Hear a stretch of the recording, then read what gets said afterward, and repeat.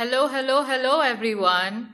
Welcome to the very first episode of the Two Halves podcast with me, Parinita. Wow, I can't believe I'm actually doing this. 2020, this one's on you. I've always wanted to start a podcast though, but I guess this year has definitely been like a global reset and has given me all the time in the world suddenly. Usually, if it was my usual routine that I follow every year, I would have been deep in work right now, preparing for my new collection, which would be out in September for the summer seasons. Not this time, not in 2020. So, what exactly is this podcast about? This podcast is about creativity, art, books, design, fashion, the universe, life, and my stories in between. I love telling stories. I've always been a storyteller, a story keeper. Everybody has a story in them that's not told. I have a poster in my studio right now that says, ask the next person you meet what their passion is and share your inspiring dream with them. Right? How often do we do that? How often do we ask people and say, what is your passion? What do you love? So I went on this wonderful quest of how creativity got to me, or how and why I've always thought I'm a misfit. True story. When I was a year and a half old, I swallowed this crayon. Was that my first tryst with creativity? I'm sure we've all had this conversation and we've all decided that most of us are not creative. What is creativity? Why am I not creative? I'm not creative. I don't know what I like. I don't know what I do. I don't create anything. I'm not creative. I've never been creative. To put it in the simplest of terms, creativity is making something that didn't exist before. Do you cook? Of course, you're creative. Did you just write a program? You're creative. Did you just picture something in the clouds? You're creative. Did you just tap this odd tune on your desk? You're creative. Creativity has no limit. And I think that is why people have no understanding of what creativity is, because we're always taught something, right? Everything has to have a definition. Everything has to have, okay, this is what it's supposed to be. This is not what it is. So I'm not this. This isn't me. This is not what I do. This is what I can't do. I guess it's got a lot to do with creativity being pushed out of us. In this book called Creative Confidence, Unleashing the Creative Potential Within Us All, by David and Tom Kelly, they have this amazing story which they heard from Thupten Jinpa, pretty sure I butchered the pronunciation, who is actually the Dalai Lama's English translator. So he says, in the Tibetan language, there's no word for creativity or being creative. The closest translation is being natural. In other words, if you want to be more creative, you just have to be more natural. And creativity is something that doesn't have to be taught. It's just something that needs to be liberated from within you. It needs to be unleashed. Do you remember as a child when you went running to your parent or your teacher or any of your friends and you had this wonderful idea, or you had something drawn on a piece of paper and you showed it to them and all they said was, what are you doing? What is this? Don't do this. That is when you start building this imaginary wall around your creative mind. It's happened to me. It's happened to me a lot. Why is it that we're so afraid of people who do things differently? Why are we so afraid of doing things so differently? As a child, I always loved art. Is it because I swallowed a crayon? I don't know. But I loved art. I would go for these summer camps at these art schools. And I remember for some reason I would outline everything with black. Funny, my studio right now has only black frames. Wow. So I guess it was from watching all these cartoons or reading all these comics. I would outline everything with black. So we had this assignment where we had to draw vegetables. So obviously I drew all these vegetables and outlined them with black. And when I handed it in and I got it back, the teacher had put this huge remark that said, don't outline things with black. It's not realistic. At 9 years old, what do I know about reality? Actually, at 30 years old, what do I know about reality? Reality is an illusion. Everybody's reality is different. Everybody's story is different. And that's what makes it so necessary for us to tell our stories. Is it easy to tell our stories? No. We're always looked at like we're crazy. I've been told that a lot of times. Yes, I'm crazy. I'm a rebel. I don't like conforming. I don't like doing this. I don't like doing that. I'm too loud. Oh my God, I have curly hair. It took me a long time to accept who I am. Why? For a long time, I felt I was unlovable. That I had to change myself. That I had to fit into this small box. That I had to be perfect. That I had to be like everyone else to be accepted. And this fear can cripple you. This fear can let you just stay and not do anything. The universe literally had to make it so uncomfortable for me that I had to push myself out of this. Was it easy? No. Was it worth it? Yes. I always had this set plan for my life that I finish college, I take up this job, 2 years later I do this, 4 years later I do this. At this age, this is where my life should be. This is what I should be doing. This is where I should be living. We all have these plans. Except these plans never work out. And thank God for that. It wasn't until the universe took away the small box that I was holding in my hand and gave me a world map instead. And it said, go, find your place. And I was just lost. Maybe I still am. There is fear. This fear is never going away. I feel like an imposter every single day. I feel like somebody's going to call me and say, this is not what you do. What are you doing? Are you qualified to do this? We have always been told that we need to know the right answers, right, to everything. That is what our schools teach us. That is what we're graded upon. That's what we're rewarded for. There is a right answer to every question. Or you fail. And I failed a lot. So somehow I started internalizing it. Oh my God, I'm a failure. I'm a failure. I'm a failure. This is not going to change. So what did I try to do? I tried to do what was right for everyone else but for me. Oh, and also, I was horrible at maths. And my God, that's like a cardinal sin. So most of the time I was failing. Actually, what most of the time? I guess all the time. And at home, I was always compared to my sister, who's awesome, who still is awesome. And I would never be as good as her. Only now I know how much she hated my guts. Shout out to all the younger siblings and all the nonsense we actually get away with. But at this point and further, the fear is actually being solidified. I'm never going to be good enough for anything. Mistakes are always going to be pointed out. So I picked up this perfectionist umbrella to protect myself. I was like, everything has to be perfect. No one's going to be able to see any mistakes and everything is awesome. And I need to kill myself over every little small thing that I make. Every little detail has to be in its place. Everything has to be perfect. Nothing here or there. Every day, every year, I was only building walls around me. And I was also encountering situations only that proved this. When I was in class 5, I wanted to be an air hostess. I have no idea why. So my mom asked me one day, what would you do if the plane gets hijacked? This was right around the time that the Air India flight was hijacked. And it was all over the news. And I was terrified. Impulsively, all I said to her was, okay, I'll just be a fashion designer then. In class 5, how did I even know what a fashion designer does? I don't know. I don't know if anybody had told me about it. I don't know if I knew. I don't know what I knew. But something new. Destiny? And it just stuck. And here I am today. 20 years later, almost. Funny thing is, I've never stopped feeling like a failure. Only now I fail a lot better. Only now I fail for myself. Only now my failures make me a lot more happy. Also because we're always taught that there's a certain kind of success and the rest of the people who don't reach this level of success in their metric system are failures. But each of us have our own systems. Each of us have our own life. Each of us have our own journeys. And thank God for that. When I got into design school, 2 by 2 was not an equation. It was not in a maths problem. It was not something I needed to solve. 2 by 2 is a weave, perspective, mind blown. Suddenly my mind was open to all these new ways of looking at things. There was no wrong way to do anything. That's the thing about creativity. There's nothing wrong.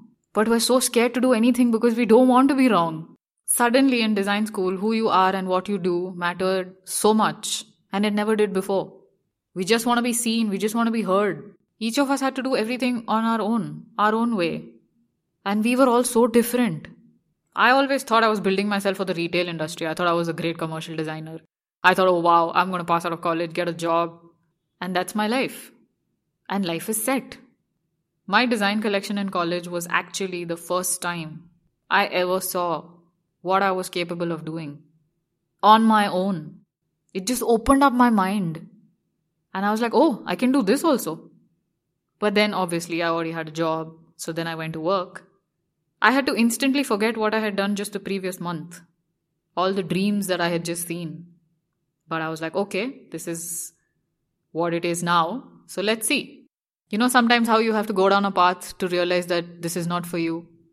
Or that you know you have this calling. Weirdly. So I said, okay, this is not for me. I need to do something better. For myself. That is when Pariha was born. So I decided I'm going to quit my job and start my own label. And I came back and told my parents. I'm pretty sure they were like, oh my god, here she's going crazy again. But I guess for some reason they were okay. Or they just never told me. Wow. Another funny story. Growing up, I've always been around two things. A sewing machine and cameras. My mom is too cool. She used to stitch dresses for us when we were kids. And my dad loves photography. So I think weirdly they thought I'm like this amalgamation of both of what they love. I remember I used to try and stitch on her sewing machine when I was a kid. I couldn't then and I still can't. Only she can do that. So we bought these two sewing machines, set them up in a room which is on my terrace. And that became my temporary studio. It was just a room. And I have cut patterns on the floor. I have a busted knee because of it. Yes, I'm old now. It's getting worse. But I think the drive at that time was something that now when I look back, I was like, wow. Small things were so exciting. They still are, actually. The possibilities were just unlimited, infinite. I didn't know what I was doing. I just knew I had to do. That somehow the universe just nudged me in this direction and I was like, okay, I guess I'll see where it goes. My first order, I remember, was such an epic fail. Such an epic fail. And it brought back so many fears. So many.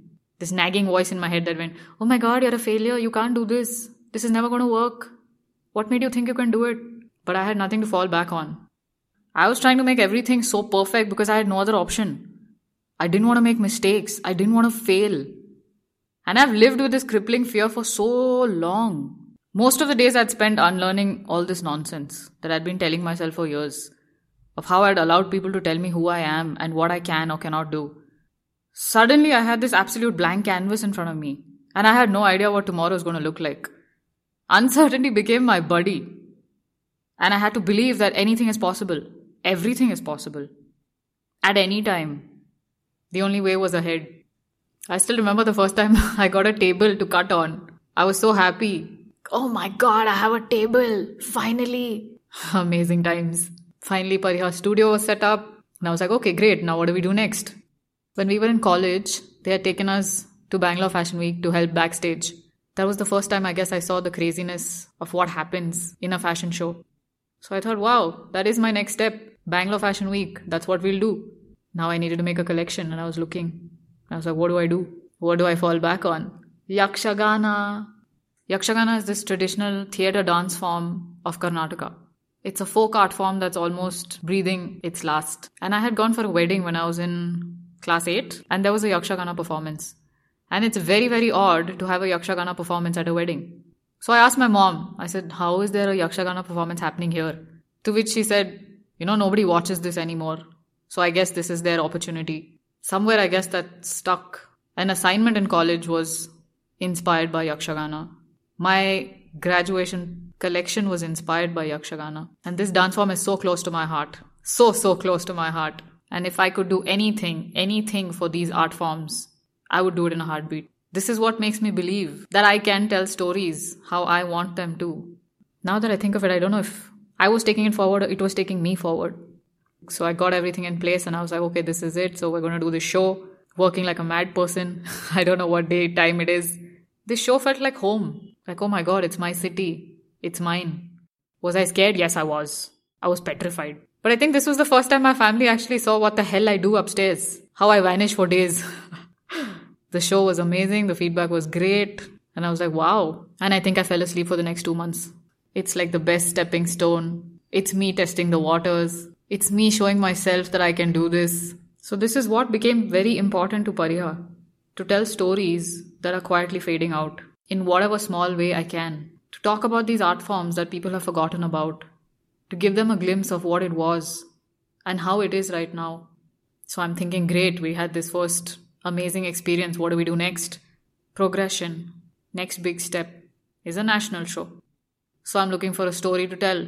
So I'm searching for all these art forms that are dying and stories that are being forgotten. And I come across this article where it said 10 art forms that are almost extinct. I knew 9 of them and I didn't know one. And that was Ganjifa. And then I was like, oh my God, what is Ganjifa? And then I started looking for Ganjifa. Ganjifa cards are playing cards that are hand painted. And it's been around for 400 years. 400. I had no idea that I was looking or that I would find such a treasure.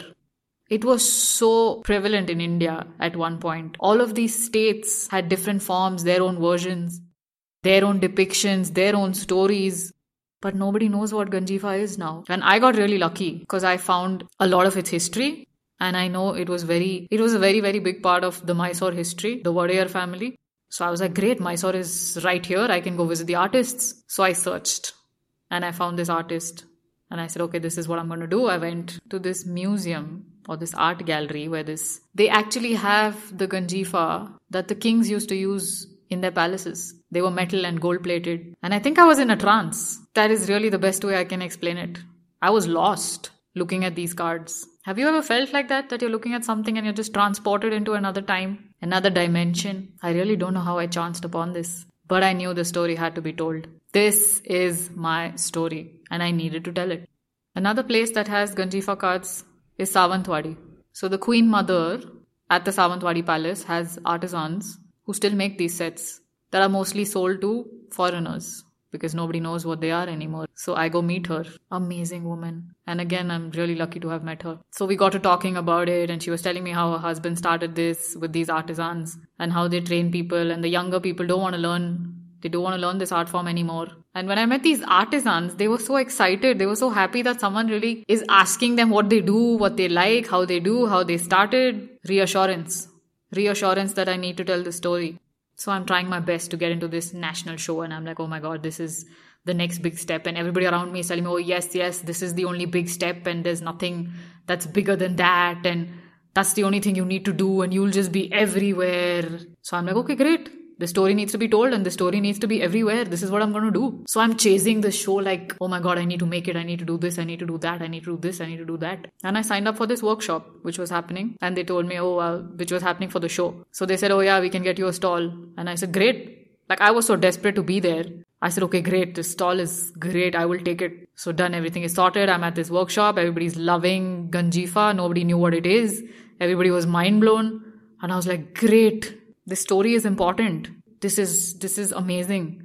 So then I get back to work and I'm like trying to do all these things. And I think just a few weeks before the show, I got a call. And they said there's been a leakage at the venue. So they're cutting down the number of stalls. And I was cut off the list. I didn't know what to do. I think I cried like a mad child in the shower. I remember this. I was like, what is happening? How can this be possible? This story was so important. I needed to tell it and everything was fitting so well and everything was coming out great. Bam! Gone. It took me a while to get over that. But I don't know. I had this weird belief in the universe. I won't say unrelenting. Let's just say weird. I'm like, okay, if it didn't come to me, I guess it's going to be replaced by something bigger, better, whenever. And I stopped working. I actually didn't go ahead with the collection after that. So I thought, okay, maybe not a stall. Let me try for the show. Look at me, still not giving up, because everybody told me this was the right next step. So I'm like, okay, great. I guess this is what I should do. So here I am, oh my God, sending in applications, doing this, doing that. Obviously it didn't happen again. So then I'm like, okay. Then I had to have like this conversation with myself. And I said, why are you doing this? Is this really the only option? So I sat back and I'm like, maybe not. Again, I don't know what belief this is. So I stopped chasing. And I said, I really need to stop running after this thing. It's only going further away. I need to just let it be. There's a post-it on my mirror that says, change the game. I scratched out change and I said, be the game. I now had to believe that there is something better and I need to stop chasing anything. And I had a photo shoot. Basically, I had a lot of work done for this collection. So I'm like, what do I do with it? On a whim, I decided to put it on this website called Not Just a Label. If you guys are from the design community and you guys have or need something, some place to put your work, Not Just a Label it is. I think you guys should totally check it out. Shout out to them for the amazing work that they do. So I had a few pictures of the collection. Of course, I had the description and everything else. So I just put it up and I let it go. I didn't even think about it. I just did it. Few months later, I get this email from a show that happens in Vancouver saying that they love my work and they really want to get to know what I do and they want to invite me to do a show at Vancouver Fashion Week. Moment of impact. I was just like, what? And Vancouver is something that I've never mentioned, that I've never seen, I'd never heard of this fashion week before. If you look at my vision board, there's only Paris, New York, London, Milan, Tokyo, all these crazy places. I was just like, Vancouver, wow. For some reason, I didn't hesitate. I don't know why. Again, I don't know. So I wrote back to them and we got in touch and we had this amazing call where we discussed about what we can do and what's going to happen and everything. So I'm like, yes, this is it. This is my next big thing. I'm like, oh my God, we're going to do this international show. So I pick up all the pieces that I left off and I'm like, okay, this needs to get done. This needs to get done. So I start working as usual. Lost. So then we're getting all the visa forms sorted and everything. And I'm working and everything's happening and everything's falling in place. Great. And my visa gets rejected. Obviously, right? They're not going to let They're not going to let a single unmarried who has no travel history go to a first world country. Obvious, right? Anyways, so I was like, oh my God, now what's going to happen? Everything is done. So we had to get extra forms. We had to get things filled out again. And we had to get somebody to write to the consulate and everything saying, oh my God, she's just coming for the show. And, she's already done so much and we've got to get this done. We've got to get this sorted. So I apply again. And I didn't stop working like the last time. The last time I gave up. This time I somehow didn't. I just knew that I had to get it done. I couldn't control this. I couldn't control what these visa people are going to do. What I could control was me and my work. So I got back to it in full swing as usual. My show's supposed to be on September 23rd. September, I love you. And first week of September, I have no visa. So now, right, I have no visa and I'm frantically working and I'm thinking, oh my God, okay, so the collection is done and I need to get a photo shoot done. And I'm like, okay, so this is what it's going to be. And I asked somebody to do it and that didn't work out. So I was like, okay, what am I going to do? So on a whim, we decided, okay, let's just travel. We know this amazing place. Said, let's take everything there. Let's do it there. Last minute plans, extremely last minute plans. Again, could not have planned this. We got a model last minute. We told her, can you please manage your makeup on your own because I really won't be able to help you with that. So we've sorted all this out and we're shooting in this amazing place. Everything's done. And we got amazing pictures because we were having so much fun. Second week of September, I have no visa. And I'm freaking out. So I'm like, what's happening? Every morning I would wake up and that's the only thing I would check. And I'm like, oh my God, what's happening? 1 week before I had to leave was when I got my visa. So I have no time to think. Finished everything. Oh my God, yeah, this is done. I'm flying halfway across the world to do my first international show alone. I have no idea what's going to happen. My parents are losing it. But I was like, are you sure you're going to be able to do it? I'm like, yes, I'm going to have help backstage. It's okay. It just needs to be done. So I pack my bags and my bag is this insanely huge bag and I'm off. And I'm assuming that I'm going to be really scared. I didn't know a thing about fear that time at all. Here I am, traveling on my own to do a show halfway across the world. And I'm excited as hell. Of course, I'm convinced that, oh yes, of course, the fear. I'm convinced that I'm losing my luggage. I don't even know why. I'm just convinced that my luggage is not going to come out. Because obviously, right, if I don't have my luggage, my show is basically gone. So I'm like, what am I going to do? Oh my God, my luggage is gone. That is my worry. Nothing else. So we land at Vancouver and I'm looking outside the plane and I'm just like, oh my God, I'm home. I can't explain this in better words. I felt like I was home. How did the universe make this happen? How? This collection was supposed to be in a stall somewhere hidden. And now it's going to be showcased in an international show. Just like that. So I get off. I'm like, oh my God, I'm already in love with the city. I've seen nothing. So I am heading to get my luggage and I'm like, oh my God, my luggage is not going to come. And there it is. The universe was like, really, bro? Really? So I get my luggage, I leave. And I meet the most amazing taxi driver. He gives me the most amazing introduction to Vancouver. He's like, oh, where are you from? What do you do? And everything. And I'm talking to him we're just long lost best friends. And I'm just like, wow, this city is so amazing. And he tells me where to go, what to do. And I'm just like, thank you so much. I was in love with that city already. And I hadn't even reached my hotel. And of course, Vancouver is 12 and a half hours behind. So according to my actual vampire schedule, I am right on time. So I go, I leave all my luggage and I'm like, okay, I need to explore the city and I start walking around. And everyone is so happy. And everyone is so chatty. Everybody stops and talks to you. And I'm just like, wow, what is this? You're standing across the road and people will look at you and smile the happiest smile. And they'll say, good morning, how are you? I'm just like, wow, everybody's so happy. So I walk down to this beach. And I'm just like, oh my God, I'm at the beach again. I'm not so much of a beach person, but anyways. But that was my first day in Vancouver. So next day I'm still chilling. I still have time for my show. So I'm like, okay, this is great. Great time to explore the city. So I decided to take a walk. So I'm walking down again to the same beach. It was just down the road. So I'm like, okay, let me see which side I want to go. So I'm walking. And I can see at a distance that there are mountains and it's covered with mist. I'm like, okay, this is the direction I'm going to walk in. And I just start walking. And suddenly I just started crying. I couldn't believe I was here. How did this happen? How? I was just too overwhelmed. Too much. And at this point, The only thing I could think of were my best friends. And I'm standing over there and texting these people and I'm like, oh my God, thank you for believing in me all the time. It was just insanely overwhelming. And I was like, oh my God, I hope nobody's looking at me because people are so sweet. They'll come up and talk to you and be like, what's happening? Are you okay? Are you okay? So I decided to start walking and I just walk. And I'm just free. Like, I don't know what's going to happen, but I don't care. That city has something. Or maybe it was just me. I don't know. I can't really put it in words, no matter how much I think about it. It's like Vancouver picked me. I didn't pick Vancouver. So anyways, by I think the second or third day, the city was completely mine. I was like, oh my God, I can do anything here. I can just live here.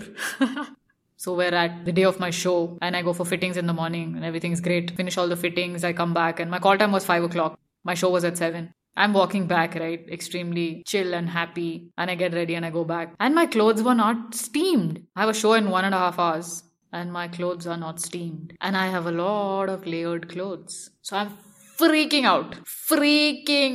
So I'm like frantically standing and steaming everything. And I'm just like, oh my God, this is not going to get done. Again, right? My whole fear of the only thing I could control, the only thing I could do was this. And I can't. And again, all these thoughts of, oh my God, how did you think you could do this on your own? How did you think this was going to happen? You really can't do anything. So I'm like, okay, I need to shut this fear out right now. I have other things to do. I had this organza skirt which was completely crushed. It never made it on the ramp because there was no time.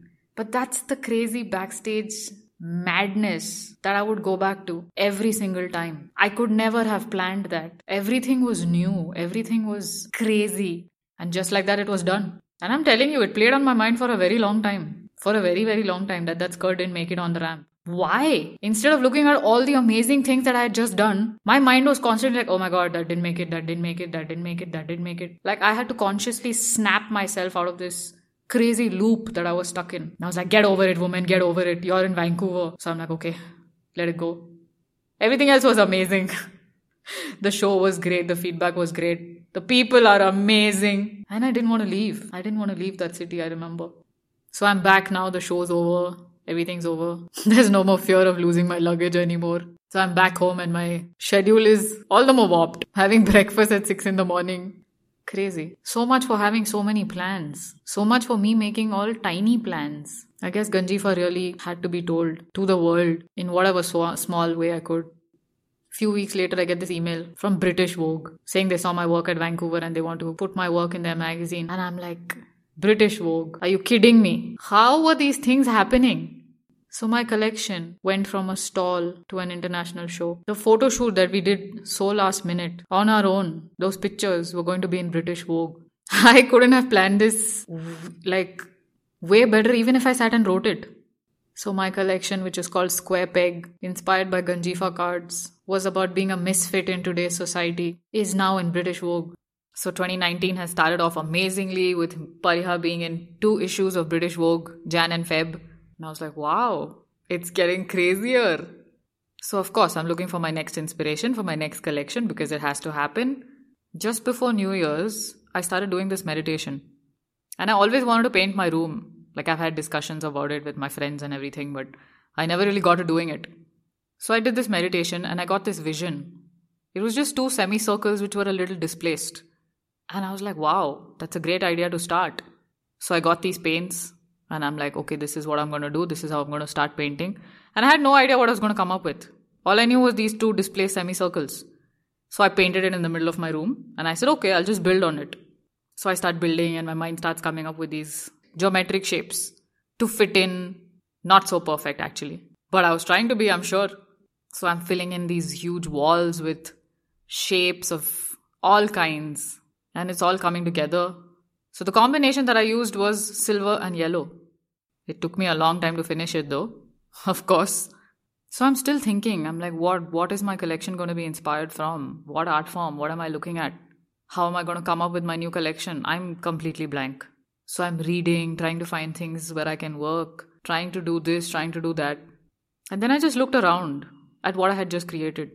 This was me bringing out the artist in me. And this is the story I need to tell. So I took pictures of the artwork that was on the wall and I made prints out of them. And then I got them digitally printed on the fabrics. And that's what 2 halves my collection was. So I'm starting this off and I'm like, okay, so we have to bring this out in September. What are we going to do? How are we going to do it? So this Vancouver fashion team got in touch with me again. And they have something called Global Fashion Collective, where they put in a few designers in all these fashion weeks across all these fashion capitals. And he said, hey, do you want to do Tokyo? And for the first time ever in my life, I had the guts to open my mouth and ask, do you have a spot in Paris? Because I knew this was their first time in Paris. And I asked, and he said, you want to do Paris? And I said, yes. And for the first time, it was all my heart and all my head that agreed. And he said, great, then let's look into it. And this time it was a lot more calmer. It was a lot more thought out. It was not frantic. I knew what needed to be done. I knew where the shoot was going to happen. Everything was sorted. Two Halves is also about this constant push and pull lives that we live in. It's always this dichotomy, right? Head or heart, fear or faith, left or right, ahead or behind, success or failure, night or day, love or hate, masculine or feminine. It's also mostly about fear or faith. Most of our decisions are either based on fear or either based on faith. But it's about this whole idea of working with them together. I still have fear, but I choose faith. I need both of these things for me to work together. I need my head and my heart. I need my left brain and my right brain. I need masculine energy and I need feminine energy. I need crazy. I need order. I need plans, but I still need to be uncertain. It doesn't have to be this battle between one and the other. It doesn't have to be the choice between one or the other. It needs to be this blend of one and the other. Honestly, my fear is never going to leave me, but I needed to fuel my faith. And for a change, I was not running around last minute like always, trying to finish so many things at once. It was all done. My show was on September 30th, 2019. September again. What is it about this month and my life that it always wishes to change? So now we're off to Paris. And this time my sister's coming along. One of her best friends is joining us and one of my best friends is coming too. So we're all excited and this is Paris Fashion Week. And I'm still convinced that I'm losing my luggage. This is just there. This is just constant, I guess. So we land in Paris. We're waiting for our luggage. Mine comes out. And due to a technical issue, my sister's doesn't. And I'm like, oh my God, did I attract this? But of course, nothing like that happened. Everything was fine. We left. We're driving to our hotel and I can see the top of the Eiffel. And oh my God. I'm like, okay, 2 years, 2 cities that I have completely fallen in love with. Again. I know nothing about the city. So we get to our hotel and we're walking around and we go see the Eiffel. And I'm just thinking, wow, this has got to be a dream.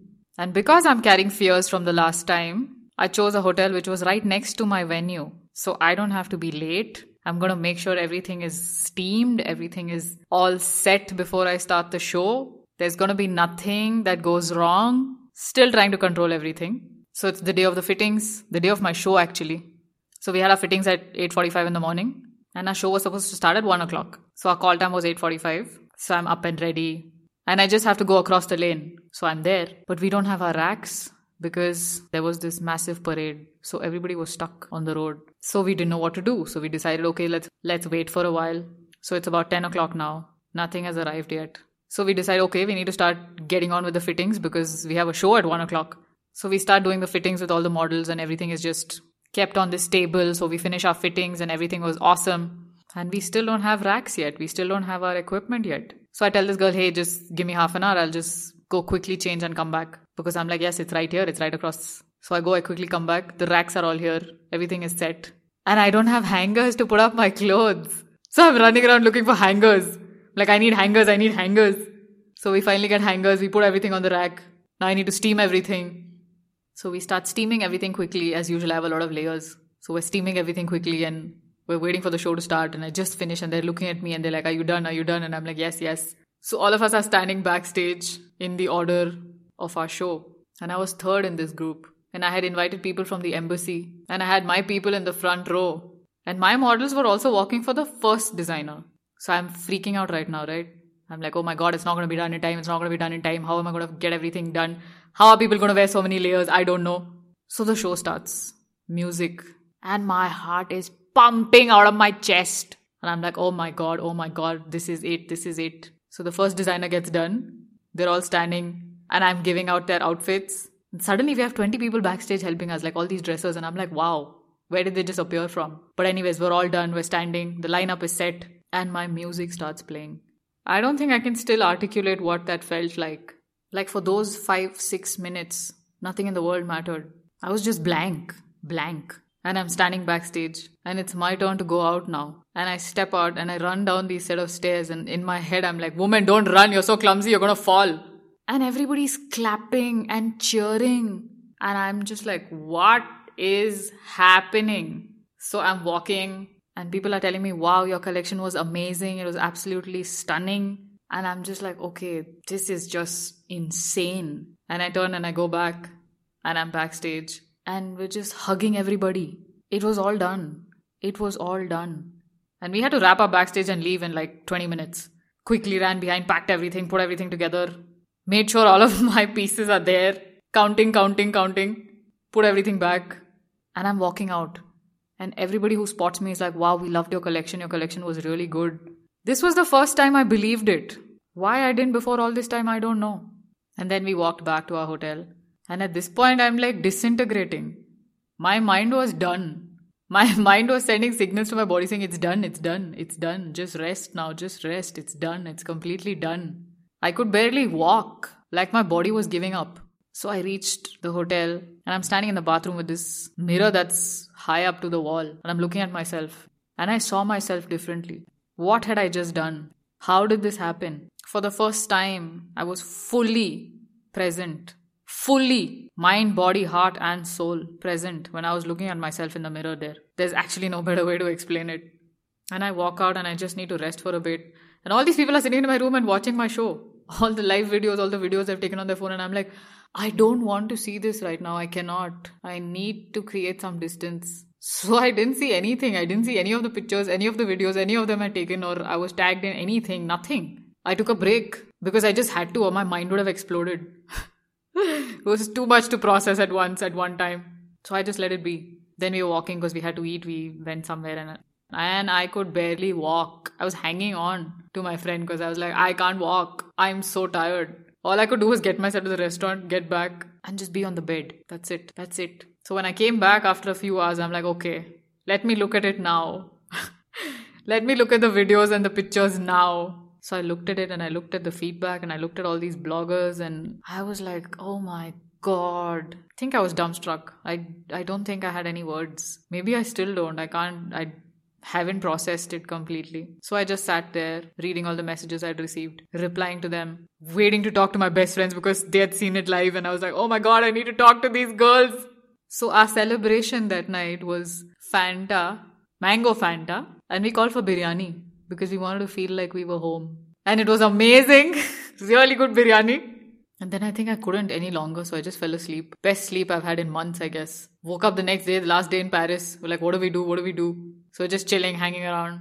And after that, we just left. It was over in a flash. And I came back with my heart full of love and my head full of stories. And without losing my luggage.